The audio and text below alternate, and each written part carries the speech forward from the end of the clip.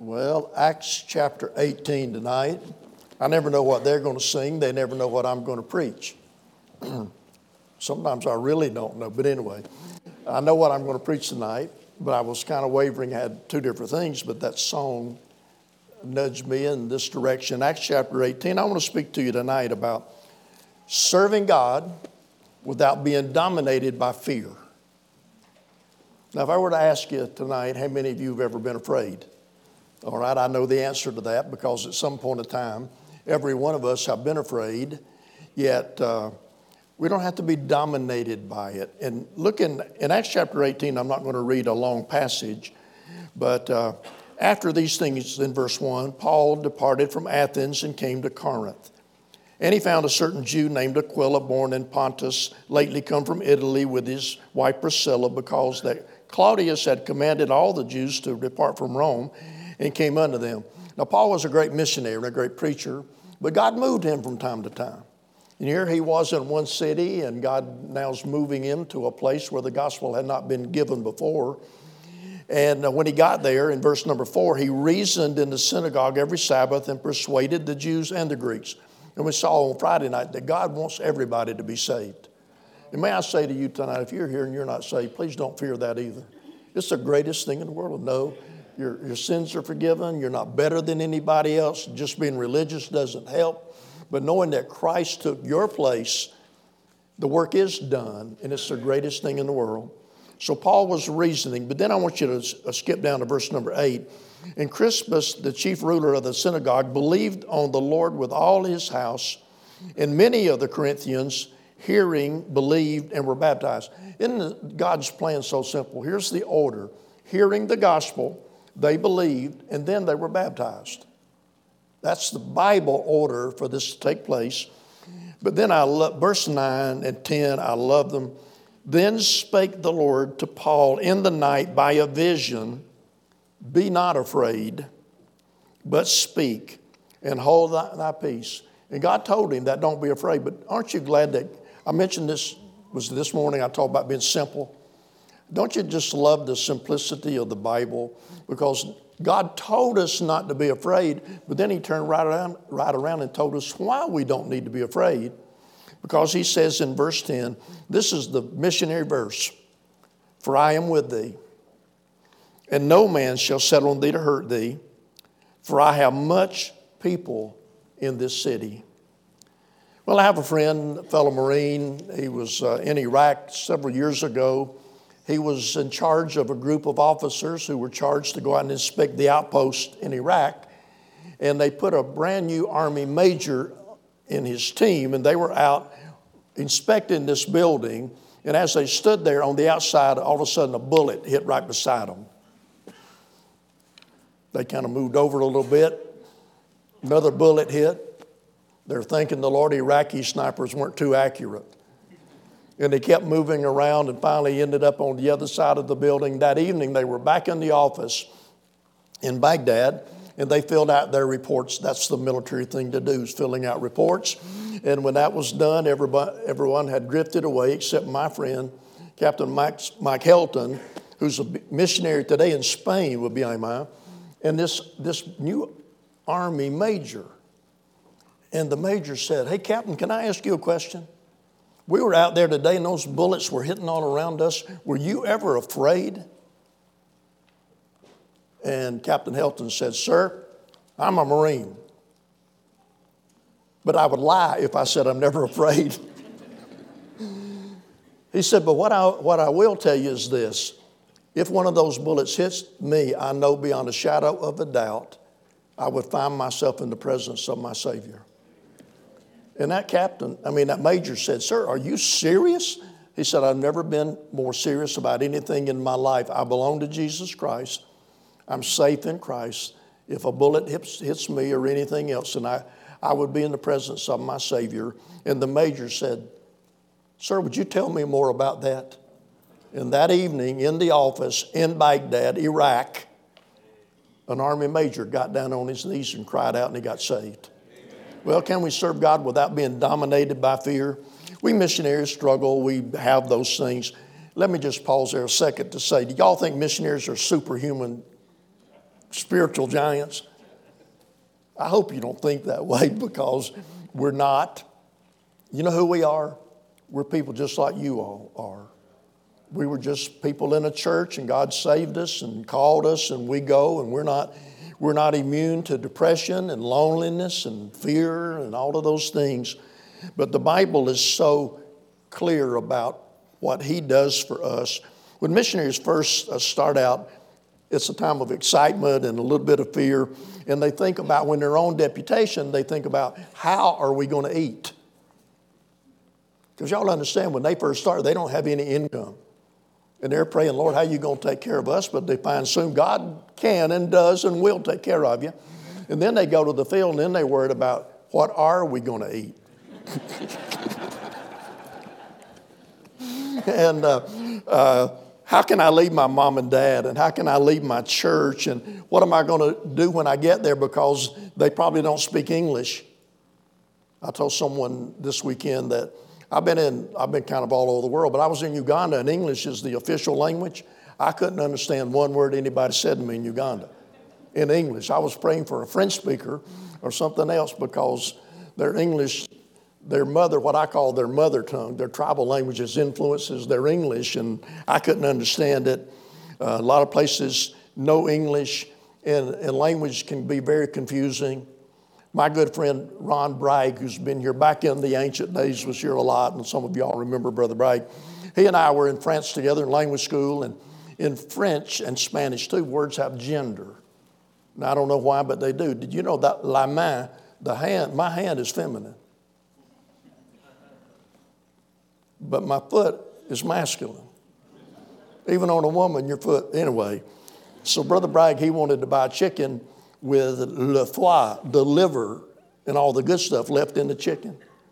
So we went in the butcher shop, and Brother Bragg looked at them, and his French wasn't very good, and he said, "Je voudrais acheter un poulet avec de la foi," which means, I would love to buy a chicken with faith.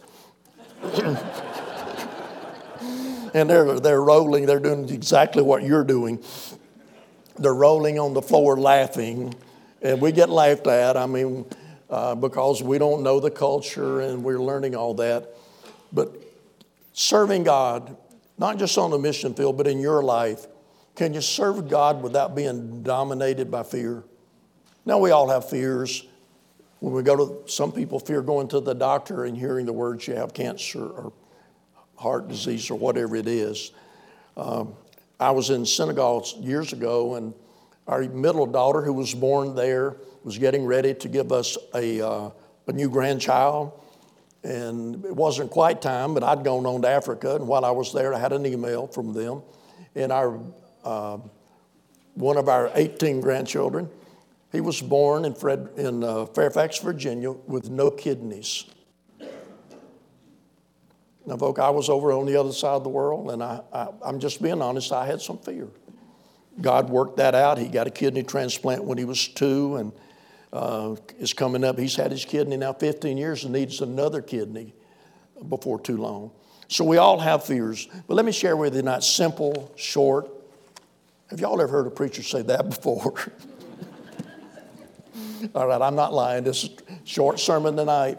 3 simple things God shows us why we can serve Him without being dominated by fear. One is, He said, verse 10, "For I am with thee." Oh, simple words, powerful words.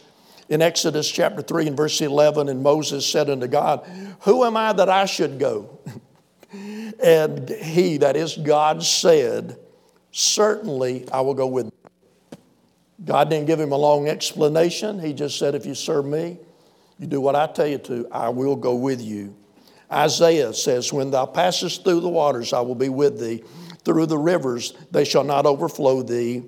When thou walkest through the fire, thou shalt not be burned." In the Great Commission, Jesus said, go in all the world, but He said you can do it because, lo, I'm with you always, even to the end of the world. I love a lot of verses. How many of you, like me, you just a lot of verses you love? How many of you love there in Hebrews chapter 13 and verse 5, where it says, "I will never leave thee nor forsake thee." How can we serve God in the world we're living in without being full of fear? Well, we just need to understand God is alone. You can be lonely in a crowd, but you're never alone if you're saved. Well, that's the first point. Somebody say amen. God's presence, I'm with you. Second point, it says, and no man shall set on thee to hurt thee. So not only do we have God's presence with us, we have God's protection. In Hebrews 13, in the next verse, I just quoted verse 5, verse 6 says, so that we may boldly say, the Lord is my helper, I will not fear what man shall do unto me. Well, Linda and I, we've had an interesting life together many years. We reared our kids in Africa. We tell people our kids had more fun than a barrel of monkeys because we ate them. Our youngest son, Robert, he was about 3 or 4 when we first went down in the jungle, and we lived hundreds of miles from electricity, and it was 2 kilometers from our house on top of a mountain, down a mountain to water. Now, ladies, think about that. You got to walk a mile and 2 tenths down a mountain to wash your clothes or take a bath, or unless you use the. How many know what? How many of you older folk have ever taken a bath in a pan? Anyway, we lived there, and we had just moved down there back in 1990, and fighting started. 10,000 foreigners fled the country. The Christians there had been praying for years for the missionaries to come back, and I told Linda and the kids, why don't y'all go back to America for a while, and when it settles down, I'll let you know. And they said, if God wants you here, he wants us here.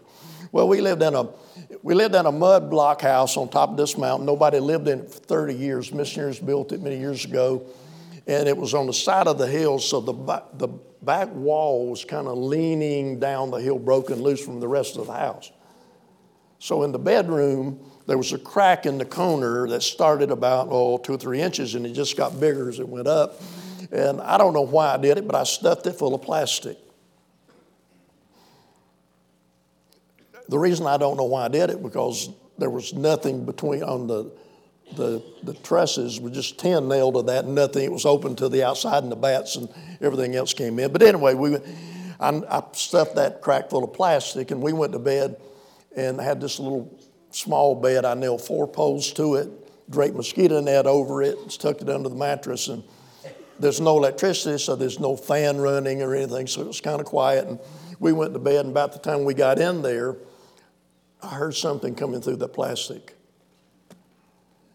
And I got up on my side of the bed, and I got my machete and my flashlight, and I went around on her side of the bed. She says, honey, what is it? And I said, you really don't want to know. Because there was this about 5 or 6 foot long black mamba going up the wall on her side of the bed. And folks, we lived in a place, we ate those too. If a grasshopper got in our church, it didn't get out.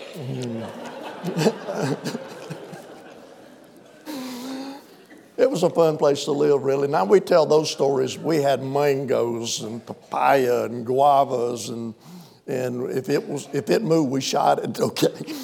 And anyway, I'm just saying, how can you live in a place like that where there's snakes and there's hippopotamus in the rivers and there's crocodiles? And a lot of time when I went out to preach, some of us stayed on the bank with the rifles while the other part bayed to try to keep the crocodiles scared to the other side. You say, Brother God, if you have too much fun, I know it, just leave me alone. But what I'm saying is, how can you live in a place like that and not be afraid? Well, I won't say we never had a fear, but I tell you this, we didn't sit around worrying about anything and dominated by fear, because the God, look, if we can trust him to save our soul, why don't we think we can trust him to take care of us? Back in that same time period, I'll just share one more story and I'll move on to my third point. All right, no way. Anyway, back in that same time period, we just got down there, and Dr. Don Sisk, who was our general director at that time, wanted to go see that ministry because BIMI was born in 1960 when a group of missionaries got chased out of the Congo, and they couldn't go back there. And Dr. Lee Robertson got a bunch of pastors together, in 1960 and said, these missionaries are called of God. They can't go back to the Congo. It's time for us to embrace the world. And that was the day BMI was born 63 years ago. Well, Dr. Sisson went with me and Brother Ron Bragg and just a small group of us. And they were going to go up there to see that village where everything started, a little village named Chene. By the way, if you go to Google Earth and you Google in Chene, it's Tshene. If you Google in, it'll come down. It's no city. It's just a little village in the jungle. And you won't see a lot there. But there's some pictures up in the right-hand corner. If you click on them, it shows the grave of the missionary who went there in 1920 and won over 10,000 people to the Lord. Well, anyway, Dr. Sisk and Brother Bragg, and they were on this. We had this old Army truck left over World War II, troop carrier, sits about this high off the ground, loaded with barrels of fuel, trunks on top of the barrel, suitcases on top of that, and then we're sitting on top of that. So we left Kinshasa one Friday, and we're trying to get up to my place by Sunday, which it's only like 300 miles, shouldn't be that hard. But we're going up this mountain at night. The truck was giving us trouble. And we got about halfway up the mountain, and the engine on the truck just stopped running like that. The driver's in a panic. He's trying to get it cranked again. And that's, for you young people, I'm sorry, you won't understand all of this. But he finally got it running, and he let the clutch out. Now, you older folk, you'll understand that. All right, what happens when you're going up a mountain in a truck with a slick metal bed, loaded down, and you let that clutch out, and everything on that truck slid back about 2 feet. Ropes broke. I looked back, and I couldn't find Dr. Sisk. My first thought was, I just killed my director. But happily, it was sandy soil, so he was okay. But now we're standing, going up this mountain, looking at this suitcases and trunks and us, and we thought, we're not going to get back on this truck till we find a level spot. So we're walking behind it. Now, you'll understand this, Brother John, walking in 95 degrees at night, sticky, we're just drenched, lugging, walking up with all our stuff. Got up on top of the mountain, drove into a village, and just immediately we're surrounded by bandits with clubs and machetes and guns. And Dr. Sis said to me, interpret for me, I want to talk to that, what appeared to be the head bandit. And so I started interpreting, and the bandit said, you tell him to shut his mouth, I'll blow his brains out. You have to know Dr. Sisk, but he said that he felt strangely led to comply. Now, I know what y'all are thinking. Brother Guy, why would you tell those kind of stories? Don't you think that might, look, if my stories scare people off, what's going to happen when they go, and it may be a lot worse than my stories. If God wants you to go, listen to me, God said, not only am I going to be with you, but I will protect you. No man can put his hand on you to harm you when you're serving God where he wants you. And then let me give you one last point tonight. I love this part. For I have much people in this city. Why does God call missionaries to different places? Because there are people there that will get saved. People there who need to hear. And the potential is what I call it. I love how God works. How many of you all, some of you I know the name of Russell Turner. Russell Turner went to Tabernacle back way years ago. He's in heaven now. Russell Turner and his wife, Bobby, that's what they always called her. They were called to go down in the Caribbean islands, and they had a hog farm up in Greenville. And they thought, missionaries think funny sometimes, they thought, we're not going to raise support, we'll just sell the hog farm and we'll go to the mission field. Nobody seemed to want to buy the hog farm. It wasn't selling. And one day, Russell looked at his wife and he said, honey, go get the deed for this farm.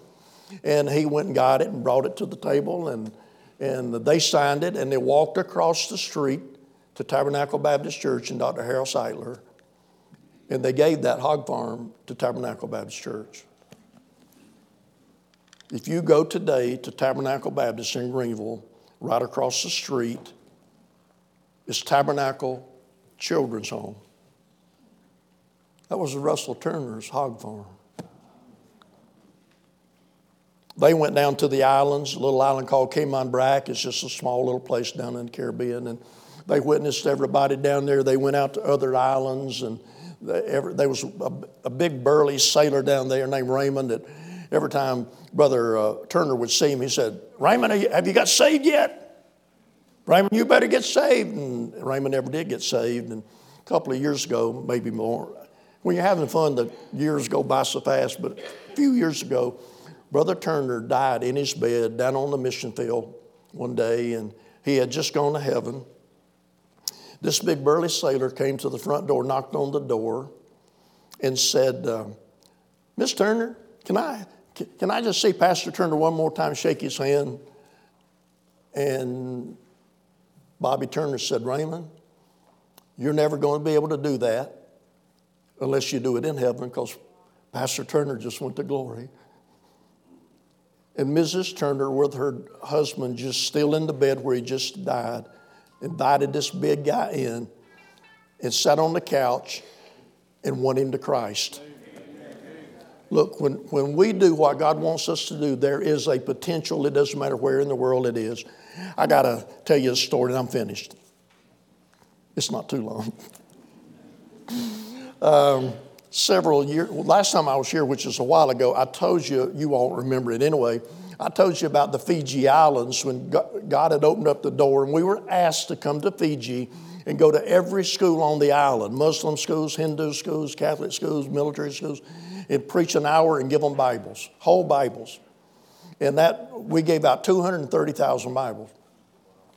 Well, after that, we had a call at Biama from the government in Papua New Guinea. And they said, "We heard what you all did in Fiji. Our young people here are struggling. They need God and the Bible. Would you come here and give out Bibles in our schools?" And how many students? Well, a lot more than 230,000. Folks, this year, listen to me, we just gave out our 1 millionth Bible. Can you just think about that? That means we preached to way over 1 million people. We got to go to every college and university and technical school, every high school. We're right now in the secondary schools. We're almost finished with it. We would have been done except COVID slowed us down a little bit. I'm just saying, when God calls us and sends us out, there's potential. I don't know why God calls people to different places, but He does. I know what the 1040 window means and all that, but God calls people to little islands and little places out. That's not in the 1040. God calls people to go to places and you look at them. For example, we have a fine family right now serving the Lord in Uganda, but they're Navajo Indians. Do you not think God has a sense of humor? Those folk they got 3 cutest little girls, and when they were on deputation, they would sing "Jesus Loves Me" in English, in Ryankore from Uganda, and in Navajo, and everywhere they went, and they should have. Look, can we serve God without being full of fear? Yes, we can.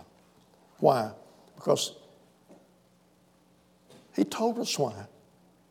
I'm with you. No man can put his hand upon you to harm you if you're in the center of His will. And I have much people in this city. That's what this missions conference is all about.